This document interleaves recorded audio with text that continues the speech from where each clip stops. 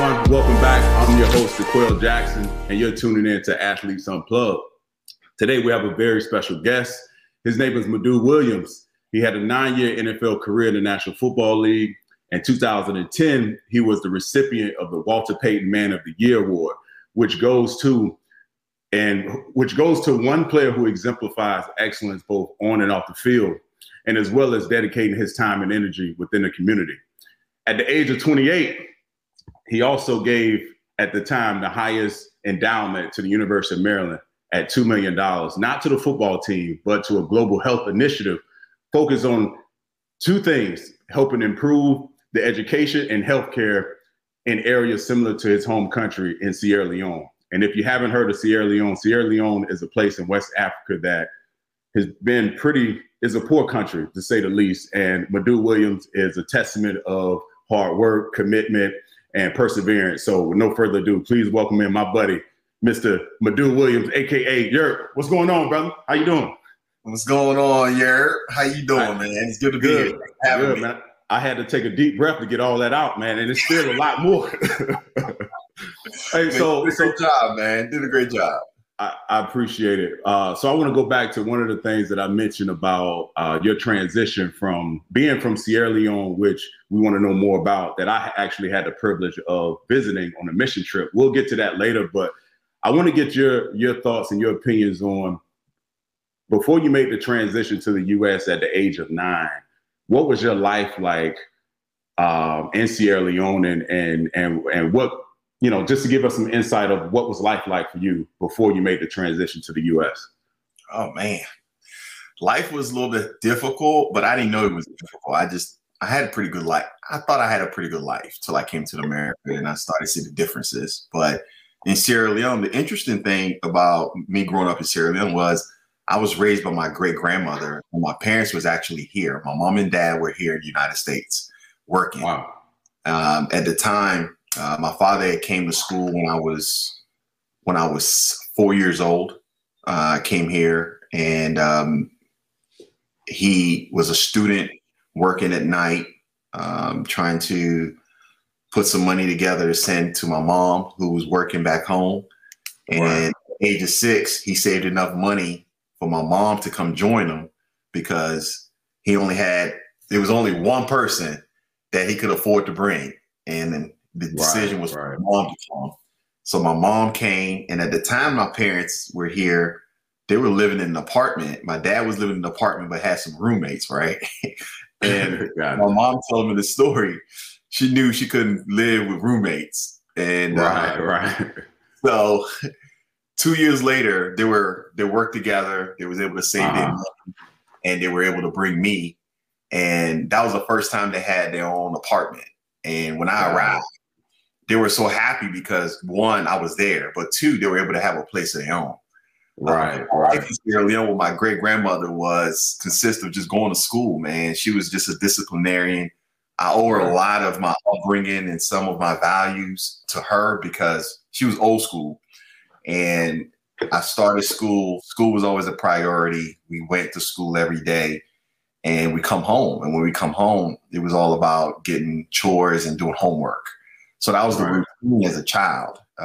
Extracurricular activities were non-existent. You just play in the neighborhood, you play in your yard. And to me, I was better off than most kids there, just because I have a home.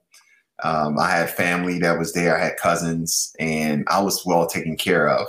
So I didn't go without. The thing that was missing was I didn't have my parents there as some of my old friends and kids were growing up. But I also knew that was a purpose as to why I didn't have them there. They were providing a better life for myself. So did you always know at what age did you know that was the plan?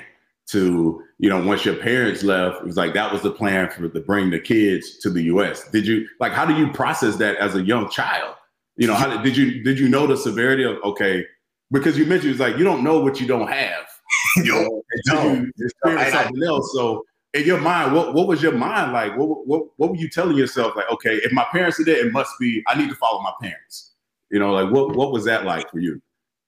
It was hard, to be honest with you, man, because as a kid, when you have assemblies at school and you have back to school nights or parent teacher conference, and you know, as a parent, Right. You ask yourself, how come my mom and my dad weren't here? You know, even though I had like my grandmother, I had aunts and uncles that were standing in as surrogates. It was not the same as having your own. Right. And I kind of felt that as a kid. But I was always encouraged by my mom and my dad that when I speak to them, which was very often, that we doing this for you. We're providing you with life.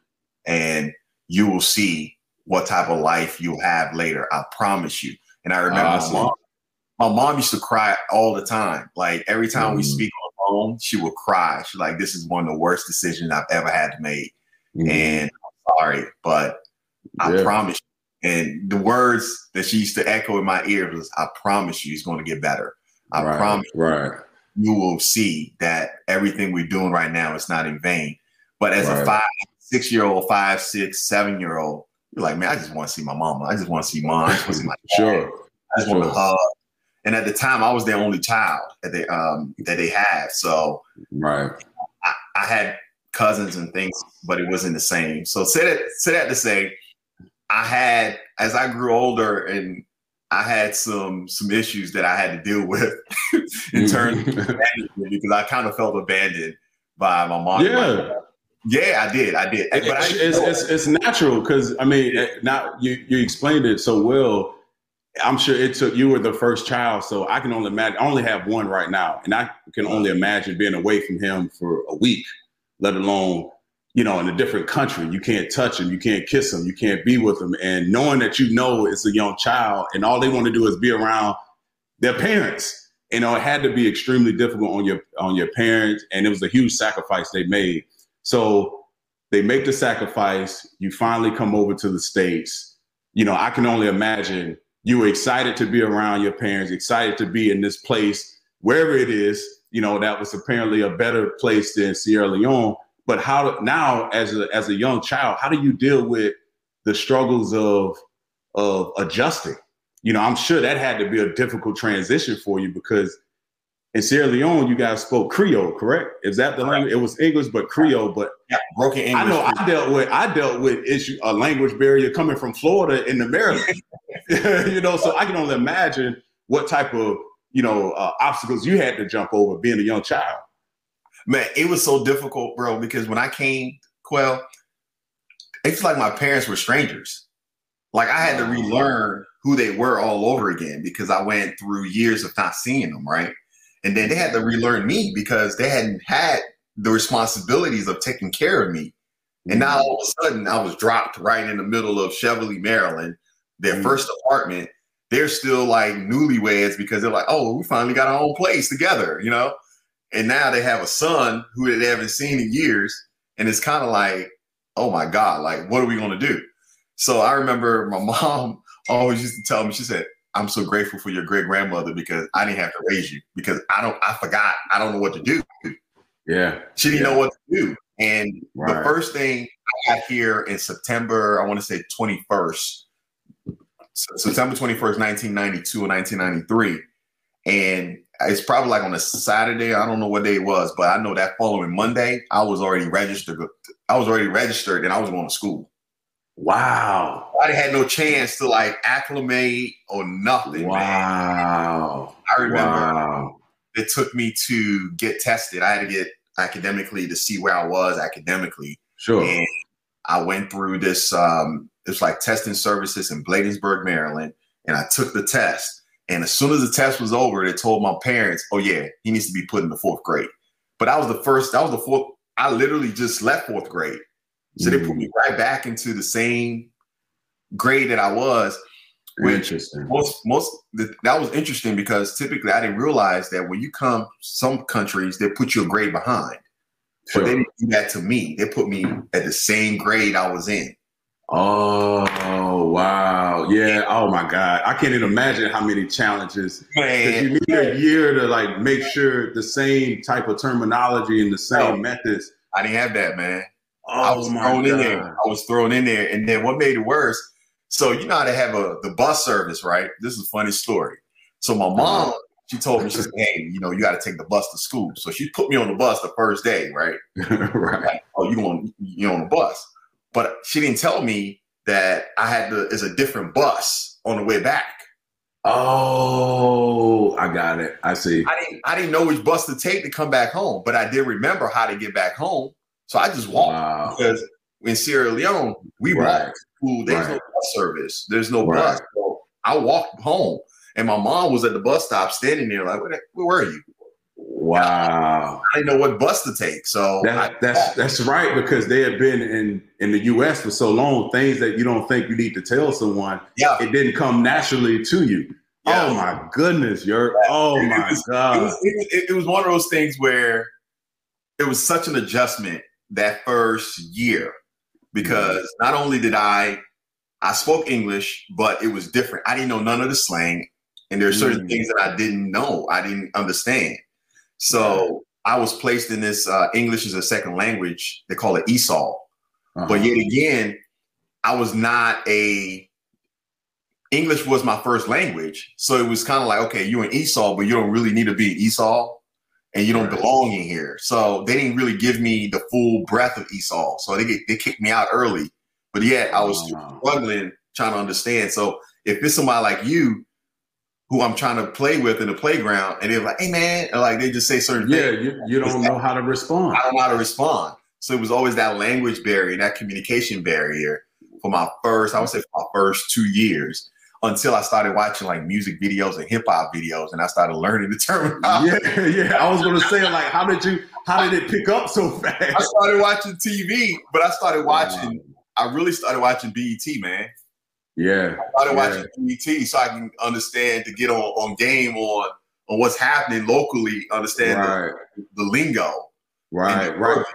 Did you after that first year of kind of indoctrinating yourself into the this culture, did you meet any friends along the way that kind of helped you kind of expedite that gap? It was like, hey, this is what this means, because I'm sure I know you, man, like you're a stand-up guy, like you speak your mind. I know once you figured out how to express yourself and how to get your way, you didn't waste any time. So did you have any guys along the way that you could confide in? It's like, okay, these are my guys. They're going to look out for me.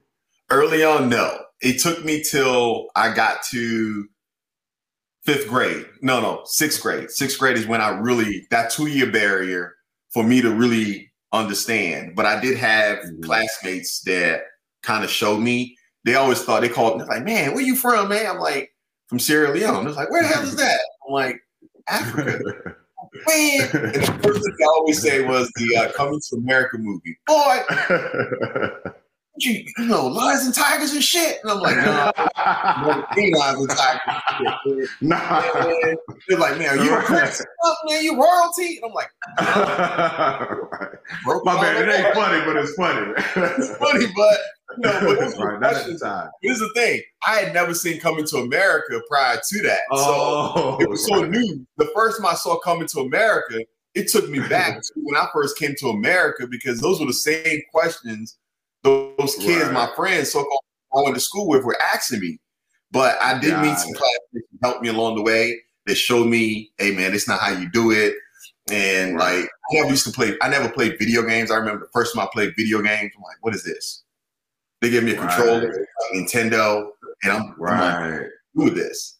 And I'm like, oh, this is crazy. The things that you take for granted,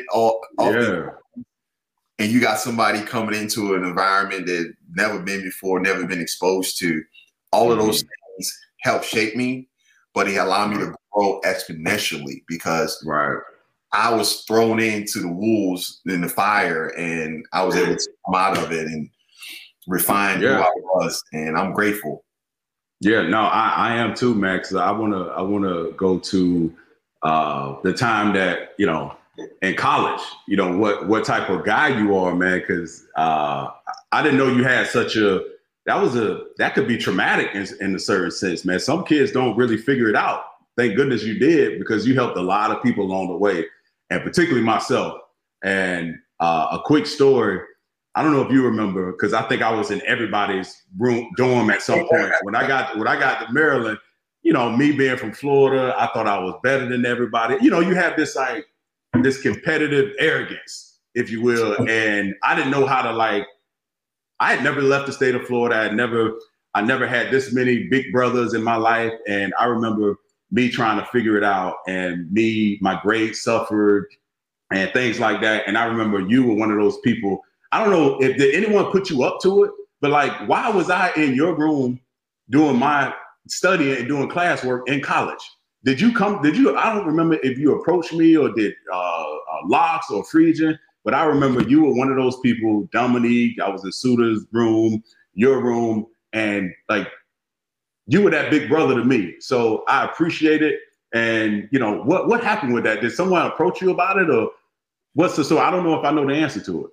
Well, I think part of it is I had my background, because I came into Maryland. I was a walk-on, right?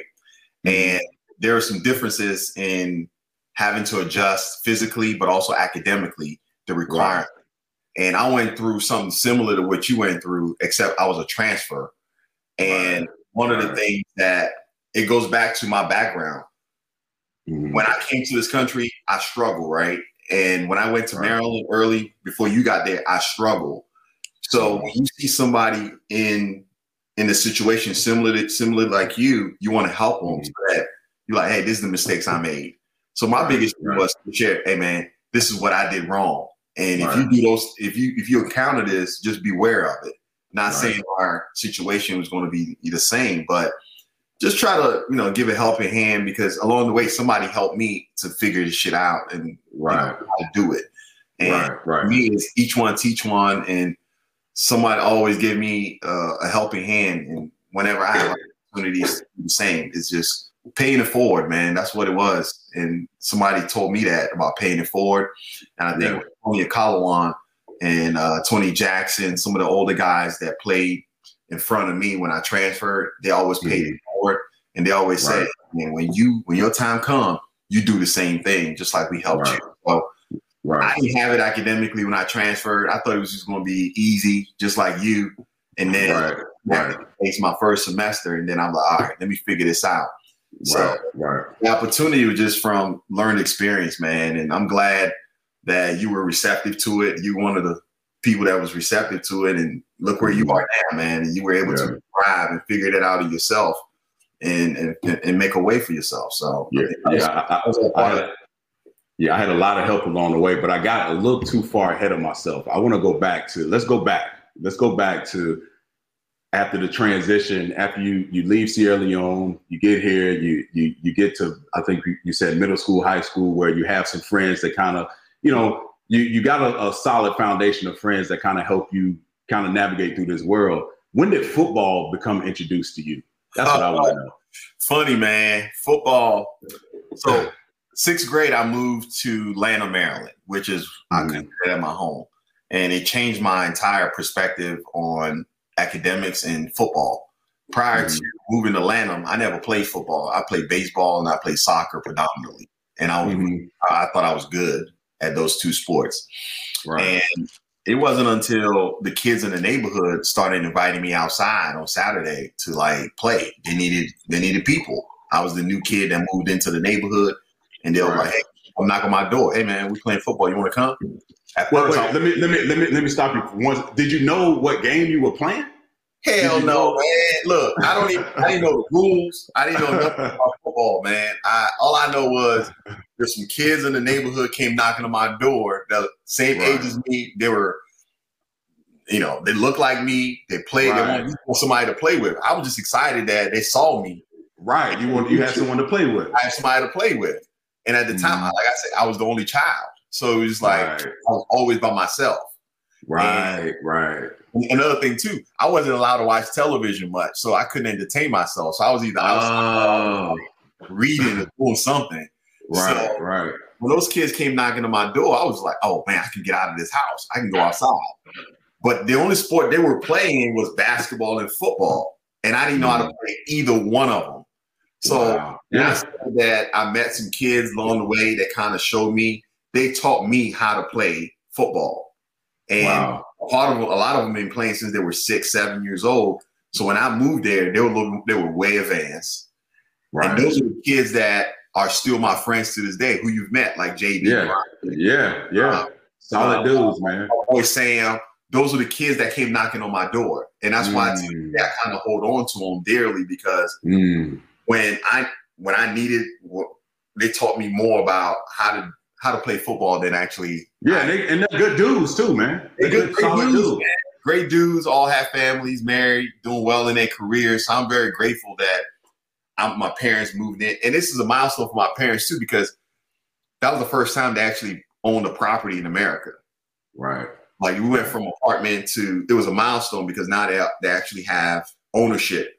They own their own home. So it was a big, and it was celebrated in the household because it was a turning point for us, because we went from, we're not just here no more. We actually own a piece of something here. Right. So it was important. So that's awesome. So basically that's where your foundation was laid from a football standpoint, was your staple. Your staple of friends who you're still close with today. They taught you the game in a way. It's like, okay, this is how we do things. So when did it become? So how did you start? So that's one thing to be introduced to it, but you went on to play 9 years in the National Football League. You in high school, or okay? So were you highly touted? What was that? Did you play at what, ninth grade? Did you play all 4 years? Like what was the high school experience like for you in terms of football? Because I would imagine your first love was probably, American soccer, or not American soccer, but football. And now you're over here. It was soccer. So I would imagine that was your first kind of introduction into sports that you were familiar with. When did football become such a, such a stronghold in your life to say, okay, you know what, I'm going to play in high school? Man, this might be out of a movie or something, but those same guys that introduced me to football, they decided to go out for junior varsity. See, I knew it. It had to be your mob of guys to those mob, man. Those guys. Yeah. There was a shortage on the JV team. I wasn't playing no football. One, my mother and my father didn't want me to play, and secondly, I was only like 110 pounds. There's no way. Never put on a helmet, never put on shoulder pads before. So ninth grade came, first week of school, all of those guys were staying after school. But I was riding the bus home. At that time, I figured out how to ride the bus. So I'm riding the bus home, and I noticed those guys weren't there. So the next day, I asked them, I said, man, why aren't y'all on the bus? What's going on? Because we staying after school, man. We playing football. Man, we got a couple more spots, man. We need some people. Why don't you come out? And I'm like, nah, man, I don't do that. That's not what I do. I kick the ball. He was like, nah, man, look, we just need you to come out there so we can have a team, man. Because right now, if we don't have people by a certain time, they're gonna scrap the JV, and then all of us have to move up to like varsity just so they can have bodies. So which high school is this? Duval High School in Atlanta, Maryland. So I ended up going out for the team, but the issue was I had to convince my parents to sign a permission slip to allow me to play. Unbeknownst to my parents, they read football and thought it was soccer. I see. And they signed a permission slip thinking it was going to be soccer. It saw football. So my mother actually went out and purchased soccer cleats for me, thinking that it was soccer. Right. Until I came home after handing in the permission slip, they gave me equipment. Right. Shoulder pads, helmet, the whole bit. So you carrying it? I carried it home, and my mom said, "What is that? What are you doing?" I said, "Mom, this is my equipment." She said, "Equipment? What are you doing?" She said, "I bought you these. This is all you need. These are the cleats." And I said, "Oh, I need those too, but I need these to play." She said, "Are you going to play American football?" And I said, "Yeah, I'm going to do it." She said, "What's wrong with you? Why are you doing this?" Okay. She said, "Well, listen, I don't have any refund on this, so you got to go ahead and wear these." So I wore my first year playing American football in ninth grade. I wore soccer the entire season. Hey, you know what? As long as you was out there, bro. I was out there. You was out there with your boys. I get it. You know, I was out there, but I was out there. I wasn't worth a dime. Like, I didn't know nothing. I didn't know the rules. Like, my boy Bishop Brown had the first day of practice. we got in trouble because we were late. I didn't know how to put my pads in the pants. Like, I didn't know where the pads were supposed to go. Right. Helping me. Hey, but they would probably set you up to it a little bit. It's like, hey, man, let's get Yerp out here, man, because he don't know what he's doing. Look, I was just green, man. I was green. I didn't know nothing, right? And this dude, to this day, I always remember, because when we came out for practice, we were so late. They ran both of us, and the coach asked him, "Why y'all late?" And he rather than say, "Man, I'm helping this fool right here," trying to get his pad, he just said, "Hey, coach." He took the L. He just said, "Hey, coach. Sorry, coach. We just had some homework we had to finish." Okay. That's cool. That's my guy, man, because that's cool. He said, "Man, I'm helping this dude because he don't know what he's doing." Right. He threw me under the bus, and that's love. We ran for the first 15 minutes, man. We just ran. And by the time we finished running, I was gassed because, one, I'm not used to wearing equipment. I have 10 more pounds added to me, and I'm out of shape. And then I find out that I knew all my life I had asthma. Football kind of exposed my asthma because I was off my inhaler because I wasn't playing any sports. Right. And after that day, I couldn't even practice my first day. They just kind of put me on the side because after that, I had to take everything off. I couldn't breathe. Right. That was an adjustment, man. It was an adjustment. Then my mom had to, like, tell him, like, "Hey, I need my inhaler."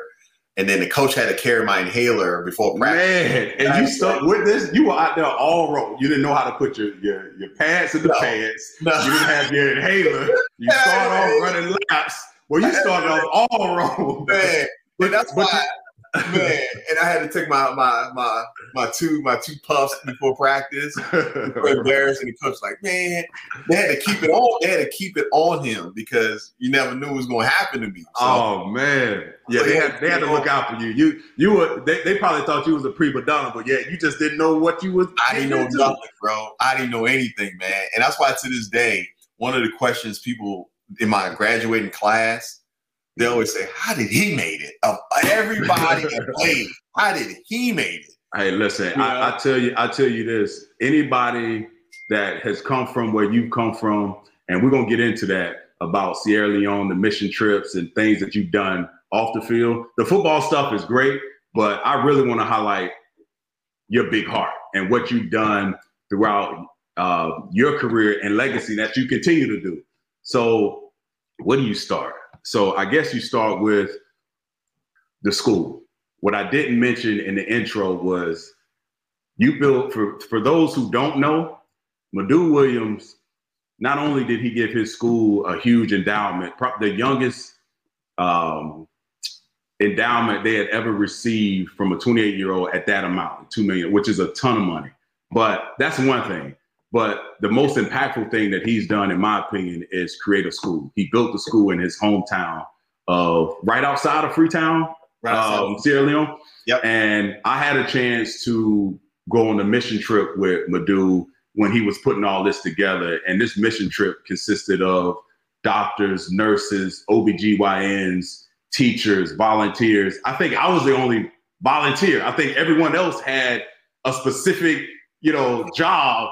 And I felt like I had to prove myself, but I know that's funny, but it's funny, but it's not. But I felt like, again, you came around again the second time in my life where I was going through a tough time. I felt like my life, I had been injured 2 years in a row. I was a second round draft pick. I was spending money that I had, but I was assuming I was going to sign another contract. So I was spending money like you would drink water, too much. And I was injured. I thought my career was over. And I remember when you called me. And I don't know if I've ever told you this, Yerp, but that call, there's moments in your life and choices in your life that you make that you either go here, or you go there. And that was one of those times where I was feeling sorry for myself. I was just in a rough place mentally and physically. And when you called me and you told me, hey, I got to school, I created in honor of my mother. It's in Sierra Leone. I'm like, what the hell is Sierra? Like, wait, what? And wait, Africa? You want me to really go to Africa? I got all this, that, and the other going on. I was feeling sorry for myself, and I'll try to keep this story as quick as I can because we got so much other things to talk about. But I made the decision to do it, and it completely changed my life from the standpoint of what I value in my priorities. Before that trip, you know it, I had the Range Rover with the 22-inch wheels, the low-profile tires, the strut grill, the big earrings, the big chain, which is nothing wrong with having chain and jewelry, and all, but that wasn't who I was. Mm-hmm. That wasn't me. And when you drop that person off in a place that is anyone in the States that never visited a place like Sierra Leone, you don't know what poor is. Don't take this the wrong way, but when you see people on the side of the road, they may have some mental issues or what have you. I'm not taking that away from them, but they have clothes, they have shoes for the most part, and more than likely someone's gonna give them some food. In Sierra Leone, there wasn't any of that. And I'm trying to paint a picture of where you come from so people can really understand the like where you come from and like why you are who you are. I get transplanted there, and I don't know if you know this, Jurg, but the first 2 days I cried like a baby. I cried like a baby. Wow. I cried. When we got back, I just cried because I couldn't wrap my head around these little kids that we were around, and I kept looking around at what they didn't have as opposed to how they were living their life. These kids had smiles on their faces. They didn't, the adults, they didn't make excuses for themselves. Everyone was normal. And all I could think about was what they didn't have. And then it kind of was like looking in the mirror. I had to look at myself and was like, wait a minute. You got everything at your fingertips. Why are you feeling sorry for yourself? These people don't even have a trash system. These people don't have, clean water to drink. They don't know where the next meal will come from. These people barely have clothes. And here I am making excuses for myself and feeling sorry for myself. I know I went on a tangent there, but I just want to paint this picture of what that experience was like. So to get back into what I initially started to talk about was your school. When did when did you know after, you get to Maryland, you have a great career, you get drafted second round to the Cincinnati Bengals. At what point did you start to think, you know what? I know, if you don't mind me saying, you had lost your mother in college, mm-hmm. which was a huge blow. After everything that you had been through, at the time you had your younger brother Michael you had to take care of, and that was like a young man growing up. You had to grow up very quick, and not only did you do it and crush it, you built a school in your home country. Please talk to me about that. Man, that's sometimes I didn't realize the impact that had on you, man. You like a brother to me, and it was an opportunity for me selfishly. I just wanted to hang out, and I knew that was something that I was doing. I'm like, why don't I hang out with my friend while we're doing something? So yeah, the whole idea for the school came about even before my mom passed away. She was always someone that gave. She was a giver. She always. It was one of those things I never understood it. And I was very reluctant to tell my mom this, but I used to envy her why she used to help out so many people in Sierra Leone. And I used to say, you don't even have a whole lot to give, but you willing to give to people. Why? But she always told me, Madiu, you don't understand. She said, one day, I hope you'll understand. And I'm like, whatever. And just like any other kid, I became I was acculturated to America, and I became more about football. Everything, football took over my life from 10th grade on. From 10th grade on, my life revolved around football. And nothing else matters. But when she passed away, it gave me an opportunity to step outside and say, what else is this life is all about? Like football is going great. I finally reached my goal of being drafted, playing in the National Football League, but what else? And one thing I always go back to was something she always used to say. My mom used to tell me is, you are more than this is just a platform. This is just the beginning. She used to tell me, this is just the beginning. This is God's plan, but it's just the beginning. Right. And just remember, there's more to you playing, to your life than just playing football. So I say that to say she already set the course of what my life will be even before, in my eyes, life really began. And when she passed away, I had to go back to the foundation of who I was, and it stems from who she was and that's what drove me going back to Sierra Leone, because prior to that, I had lost a lot of touch. I had lost touch with Sierra Leone. I didn't plan on going back. I had no reason to go back. I'm an American. I'm doing the things that I'm doing here. But when she passed away, a part of me was lost, and I needed to figure it out. Who am I? Redefine who I was. And who I was, for me, my life began there, because that's where I was born. And who was my mom and who was my dad, the answers were in Sierra Leone. Even though they were here, I had to go back and redefine and rediscover who Madiu Williams was. And when I look at myself in the mirror, I need to be able to answer that. And there was a point in my life where, honestly, I did not know who that person was. It wasn't that I was doing anything negative or anything like that. It was just I lost touch. It was just life. So consequently, when she passed away, I just wanted to figure out who I was. And part of figuring it out was, how can I honor my mom in a way? And she was so pro-education that the school was fitting at the time. I'm not from Calabar Town, where the school is, but after the 10-year Civil War, a lot of the citizens that were in Calabar Town were displaced. They're from other parts of Sierra Leone that migrated to run away from the horrors and the terror of the war. So the government of Sierra Leone placed them there and settled them there in Calabar Town, but there was no school. And while I was there, I found out about Calabar Town, went and visited it, and I said, you know what, this would be a good place to do something that is a need, a school, a need for a school. Let's build a school and be able to honor my mom in that way. So I was able to name the school after her. But that whole process for me, it was a changing point in my life, just like it was for you, where I was trying to figure who I am too, who I was. Now that I was in football, it just looked a little different, but it was like, man, I'm lost. I mean, we were successful in the eyes of the world. We had everything at our fingertips. But me internally, I was struggling in terms of figuring out who is that man in the mirror, and what is my substance? What is my value outside of playing the game of football? And the foundation, the school gave me that purpose again, because it became one of those things where it steamrolled, man. It steamrolled.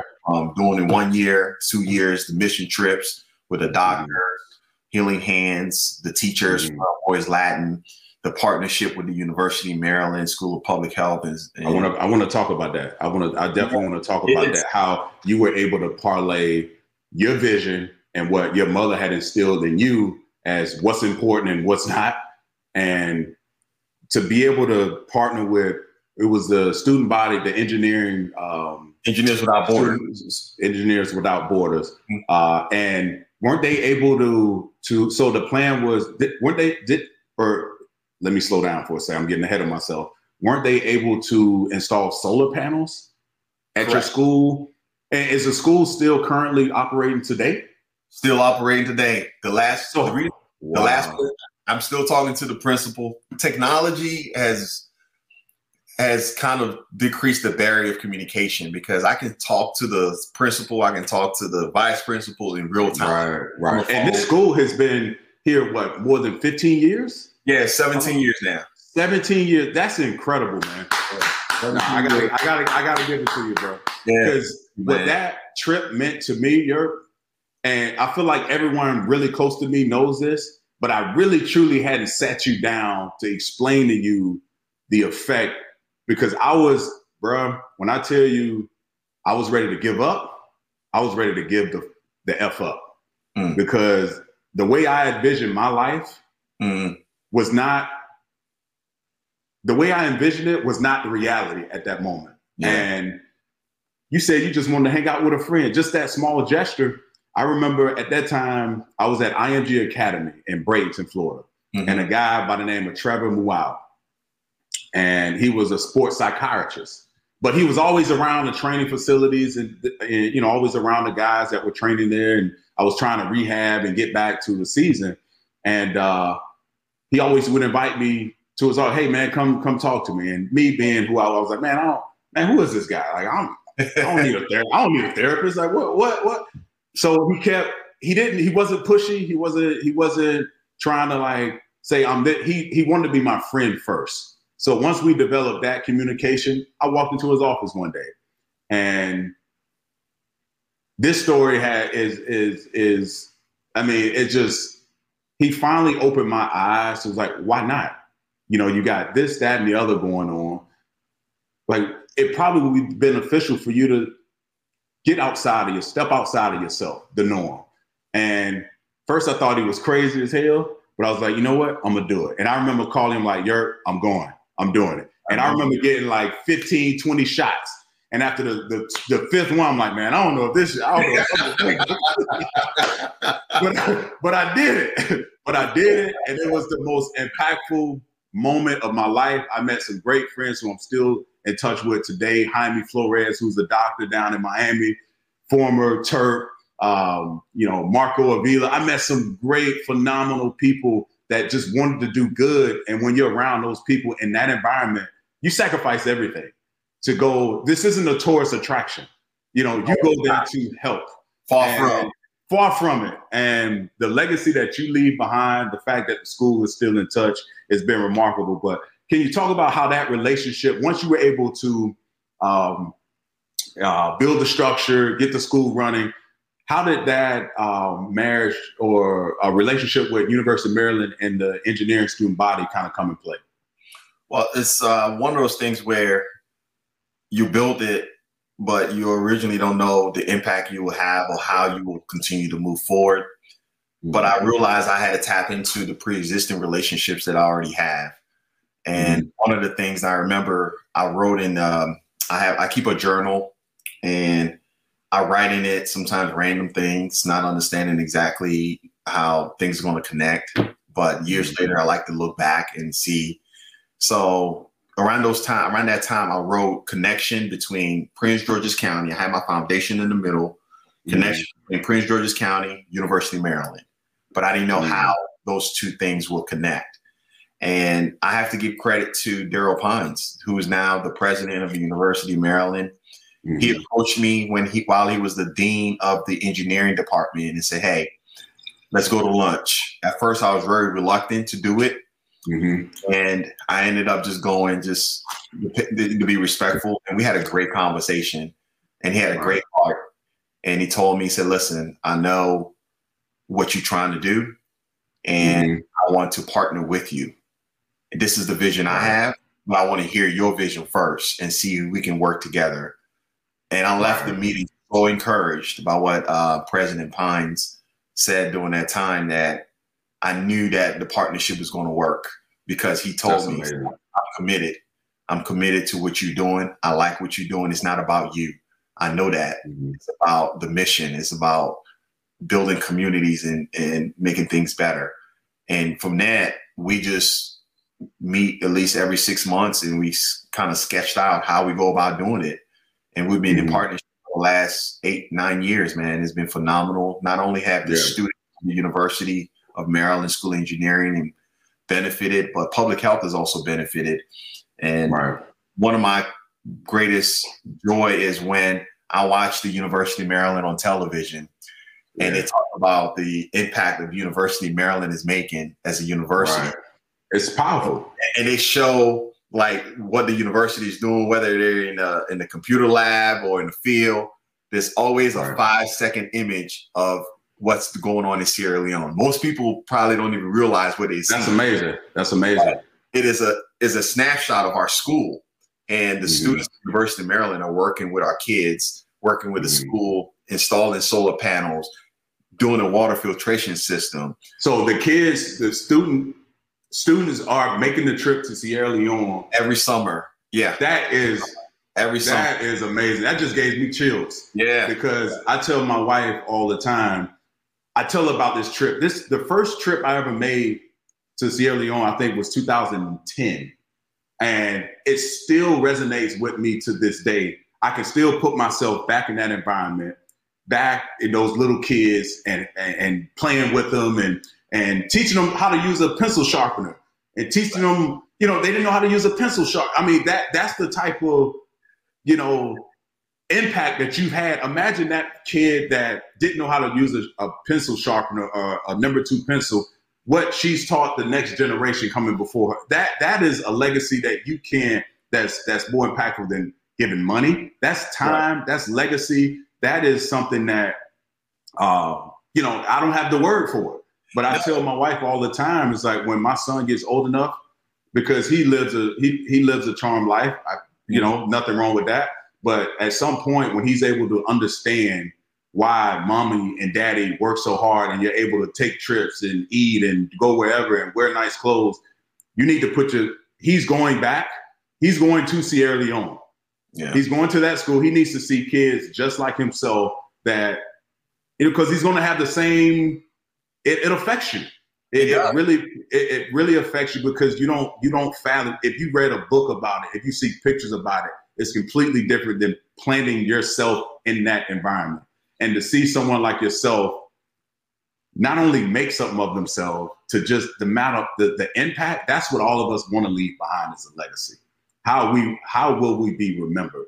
And I think it speaks volumes to, you have, very affluent people that attend University of Maryland. And the fact that the engineering group and the president decided this is important for our kids to not only give back, to find creative ways to improve lives and education and healthcare of these young people at this school, but to actually make a trip and go there. Kudos to you, man. That's impactful. Thank you, man. And I also say kudos to President Pines, man, because years ago when we had that conversation, like I mentioned, it was kind of like in one ear out the other, and not realizing how impactful and where it was going to lead. And years later, when I look back, it's just, it brings a smile on my face that kid from Sierra Leone that came here at 9 years old is able to go back and bring resources into the community. Yes. Sierra Leone. To me, that's what it was all about. And it made me realize that I came in full circle in terms of me going to University of Maryland. It made me feel like it was bigger than just what I did on the football field. Yeah. Bigger than, I love with you, man. I love playing with Dominique and Carome and all our crew, Sean. It only lasts this much of our life. But when I look at the biggest impact I've made by attending University of Maryland, it goes to the foundation. It goes back to University of Maryland partnering with me to improve the lives of Sierra Leone. To me, there's nothing bigger. There's nothing that I could ever ask for other than that. So my cup is full when it comes to the decision I ever made to attend the University of Maryland, because I'm able to get it back like 2-3 folds. And the community which I came from is able to impact on that decision. So I'm very grateful for that. So I have to say, I'm racking my brain about, okay, Europe has been involved in this and that, and I'm trying to figure out, okay, what else am I missing that we hadn't talked about? And it struck me. It struck me. So after a 9-year career in the National Football League, you partnered with the University of Maryland. We talked at length about that. You've given a huge endowment to create this global health initiative to the University of Maryland. You built a school, as we talked about. And in all of this, you find a way to go to law school. Please, what else are you planning? What's in the near future? And when did you decide, like, you know what? I've known you for years. I've never once heard you talk about, law school is going to be the move. It just kind of, how did you fall? How did that become another notch on your belt?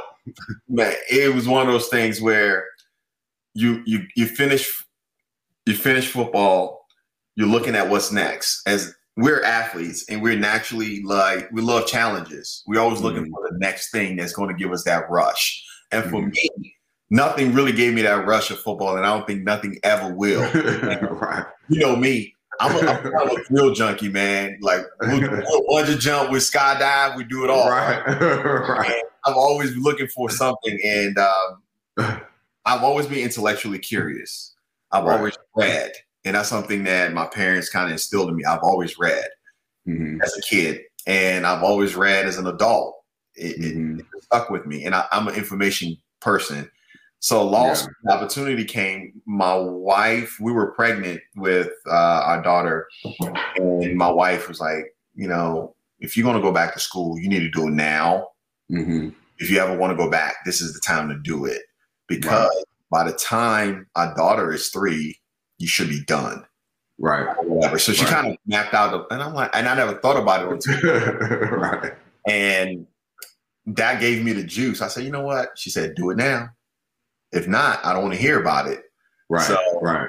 I went ahead and started studying, and lo and behold, got in there and did my thing. Man, I don't know what I was thinking, bro. Because now I'm married, have kids, and I'm studying, doing homework while they doing homework. It can be light, because I bit off more than I could chew. And then the natural athlete in me was like, I can't quit. You're too competitive. I'm too competitive. I got to finish. So it became a thing where I was like, I just got to finish. And I dug deep. I went into overdrive, got into playbook a little bit more. And, you know, watched some game film, study, and prepared, and got out of there. So I'm grateful that I had an opportunity to go. I learned so much about the law and how it interacts with us on a daily basis. And more importantly, for African Americans, how it affects us and how the laws are written disproportionately against us. And it made me realize that, you know what? I have this information I cannot share with other people. So every opportunity I get to talk to people about just the unjust laws that are on the books and things like that, I always share that, because most people don't really, you know, they live their life not really knowing what's happening. Sure. That's great, man. That's awesome. I want to bring up, I know you got a busy schedule, so I got a few more questions, and then I have this Q&A, this kind of pick six, I call it, where I ask you 6 random questions. They don't have anything to do with anything. You just you hear them, you ask them, and you kind of go with it. But before we get to that, I want to hear just one. Do you have one of those? I know what. You brought up the fact that you brought up bungee jumping. And I want to tell that quick story of how that kind of happened, because I was involved in that. So I know you guys have heard me call him Yerp. That's his nickname. You know, because anytime he's, you know, if we're around him or if we're close to him and he sees us, we don't see him. If you hear Yerp, you know who it's coming from. That's Purdue. So the story I want to tell is, so Yerp is getting married. And so he has a bachelor party. And we're in what, Costa Rica? Costa Rica. We're in Costa Rica, and the stable that he talked about from a very young age, you know, introducing him to football and kind of being in his corner and kind of showing him the ropes when he made the transition from Sierra Leone to the States. It's the same mob of guys. So I get to meet him for the first time. We hit it off. We have a great time. But we're there for, I think, a few days or what have you. But Yerp decides to, are you there, Yerp? Yeah, I'm here. Yeah. Yerp decides, he was like, okay, I have this one-day plan. And it was like, okay, cool. That's, you know, we didn't just come here overnight. Of course it's planned. He's like, no, I got a day plan. I want all you guys have to promise to do it. I'm like, hold on, man. Like, what? Hold on. What's going on here? Like, I was like, all right, cool. And how many of us? It was like, what? No, it was about 10 of us? About 10 of us. About 10 of us, right? All black guys, right? And you're going to know why I'm saying it's all black guys. So the day comes, he has a bus outside for us. We drive like an hour or something. No one knows where we're going other than Yerp. We show up, we pull up, and I remember looking, I'm like, what in the hell is this? It's a bungee jump situation where there's a pool on the bottom. I'm like, oh, hell no. I ain't doing this. I'm not doing it. It's 10 black guys. I was like, hold on, bro. I was like, we're not doing this. But end of the story is, so basically what happened is, based on the bungee jumping, it was the last person to go was the heaviest. And of course, my ass was the heaviest. So I had to watch 9 other guys bungee jump and think about it for an hour or whatever it is. So when it's my time to go, everyone's down below and there's a countdown. And you're sitting at the edge after they get you hooked up. And my feet are on the edge. And I'm looking down like, what am I doing? This is a bad decision. If I make it out of this, I'm going to punch Europe. Like, Europe is going to have to hear from me. Like, I cannot handle this. The countdown happens. Everyone down below is counting. The guy pushes me off. And I remember blacking out. I blacked out. I hit the pool. I came up. You know, my body's just jumping around or whatever. And I come to. And I remember, I don't know whether it was you or somebody had the camera. And they asked me, like, would you ever do this again? And my eyes are bloodshot red. And I remember thinking, I'm like, am I alive? I couldn't feel my body. But this is the type of person Madu is, man. Like, as much as he is committed and dedicated to the cause, he'll do some random shit like that, and it throws you for a loop. and it was a great experience, man. So, have you done anything? Have you done anything like that since then? Have you? So from that, because I live to see another day, I kind of want to skydive, and if I do it, I know who to call. Call me. Hey, you know what? That was the last like daredevil stunt I took, because after that, Ruth told me, my wife was like, no more. That's it. Yeah. That's it. Okay. You know, so I haven't done anything since then, man. So that's cool. If you decided to skydive, let me know. Okay. All right. So cool. I had to tell that quick story. So now we'll get into what I call a pick six. All right. Okay. I got 6 questions. I'm gonna just, throw them at you. It's pretty easy. It's pretty easy. It's pretty easy. All right. You ready?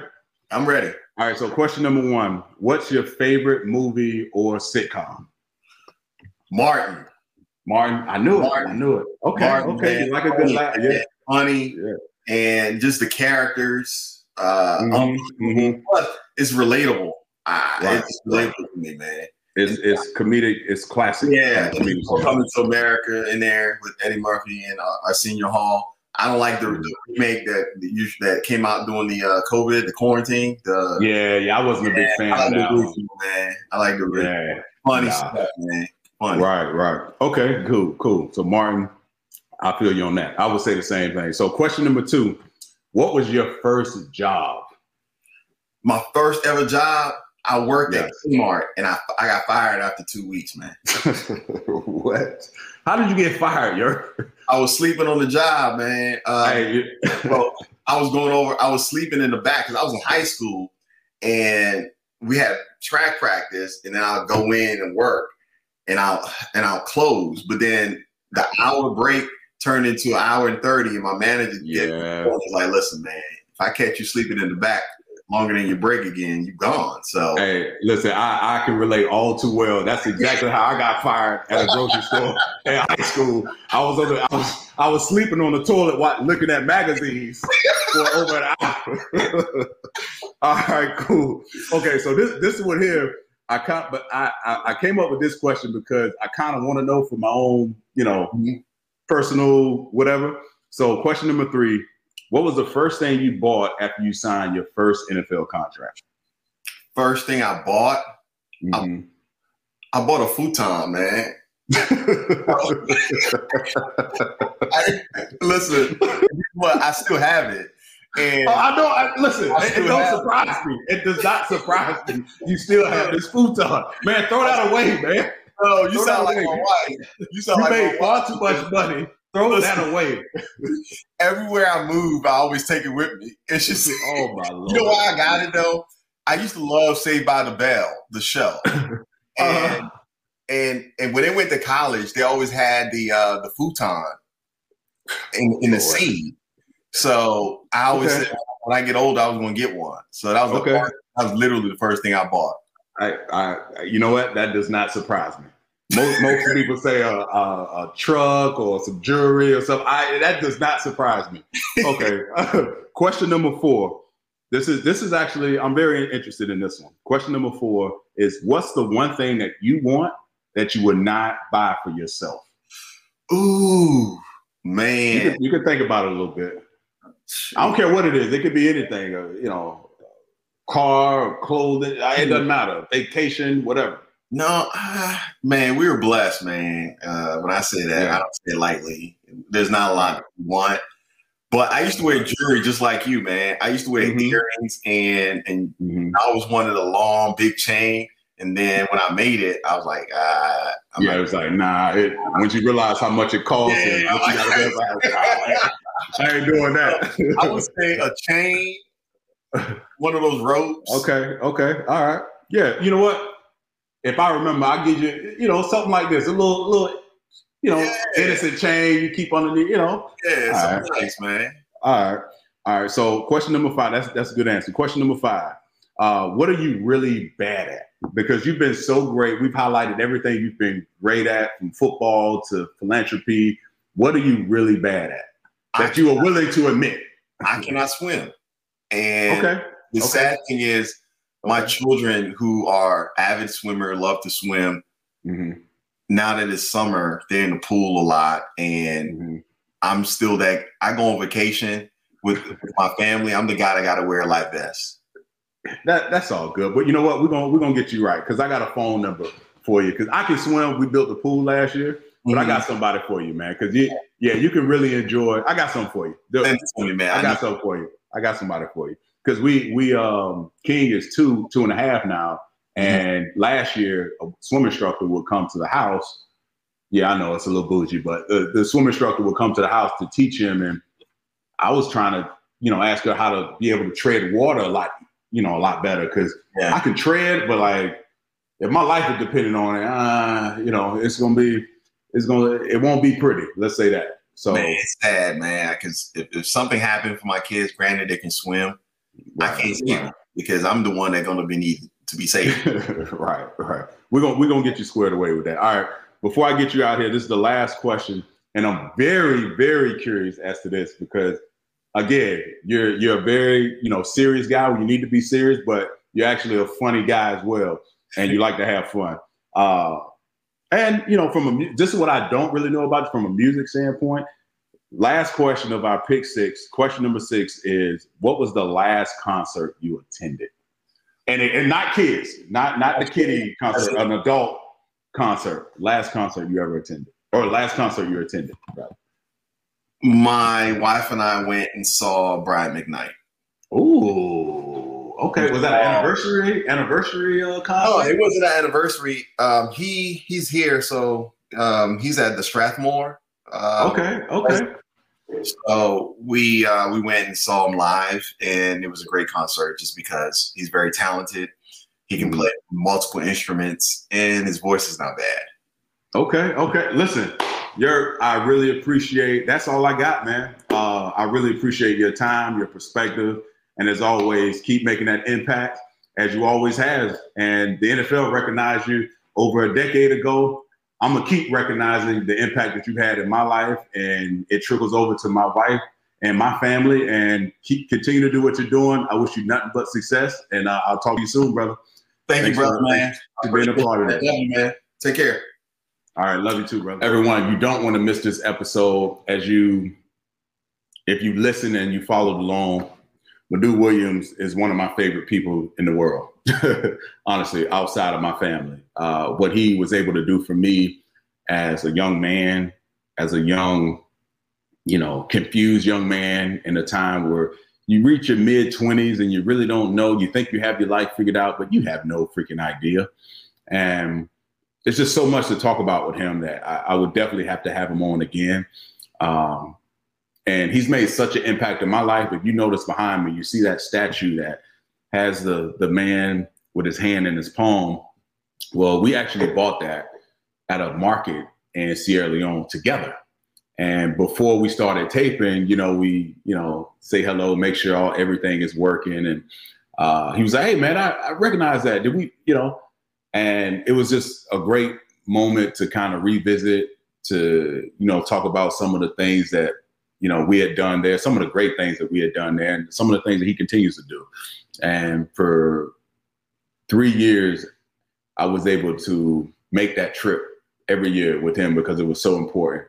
And I want to go back. I want to take my family because I think it's so important for people to realize the where you are in life, and the luxury that I've been afforded through football has given me platforms and has given me the ability to travel and experience things that I always imagined as a young child. So making this trip to Sierra Leone kind of exposed me to traveling. It was like, wow, I had such a great experience. I need to travel some more. So that's what kind of led me to, some of my hobbies and my wife's hobby. We love to travel. We love to travel the world and see new things and learn about different cultures. But one thing I want to highlight behind me is the Stinking Man. That's what it's called. It was at a shop in Sierra Leone, and I'm sorry, I'm getting confused. This, what seems to be a gas can, if I can grab it. It's a gas can that I purchased from the same market in Sierra Leone. And this is the epitome of what people in Sierra Leone are about, given the opportunity. And Madu Williams is one of those people. And this was bought for some old lady who basically had the vision and the creativity to make what to me is a treasure out of trash. This is actually an instrument. Now, I can't play it, but if you can imagine,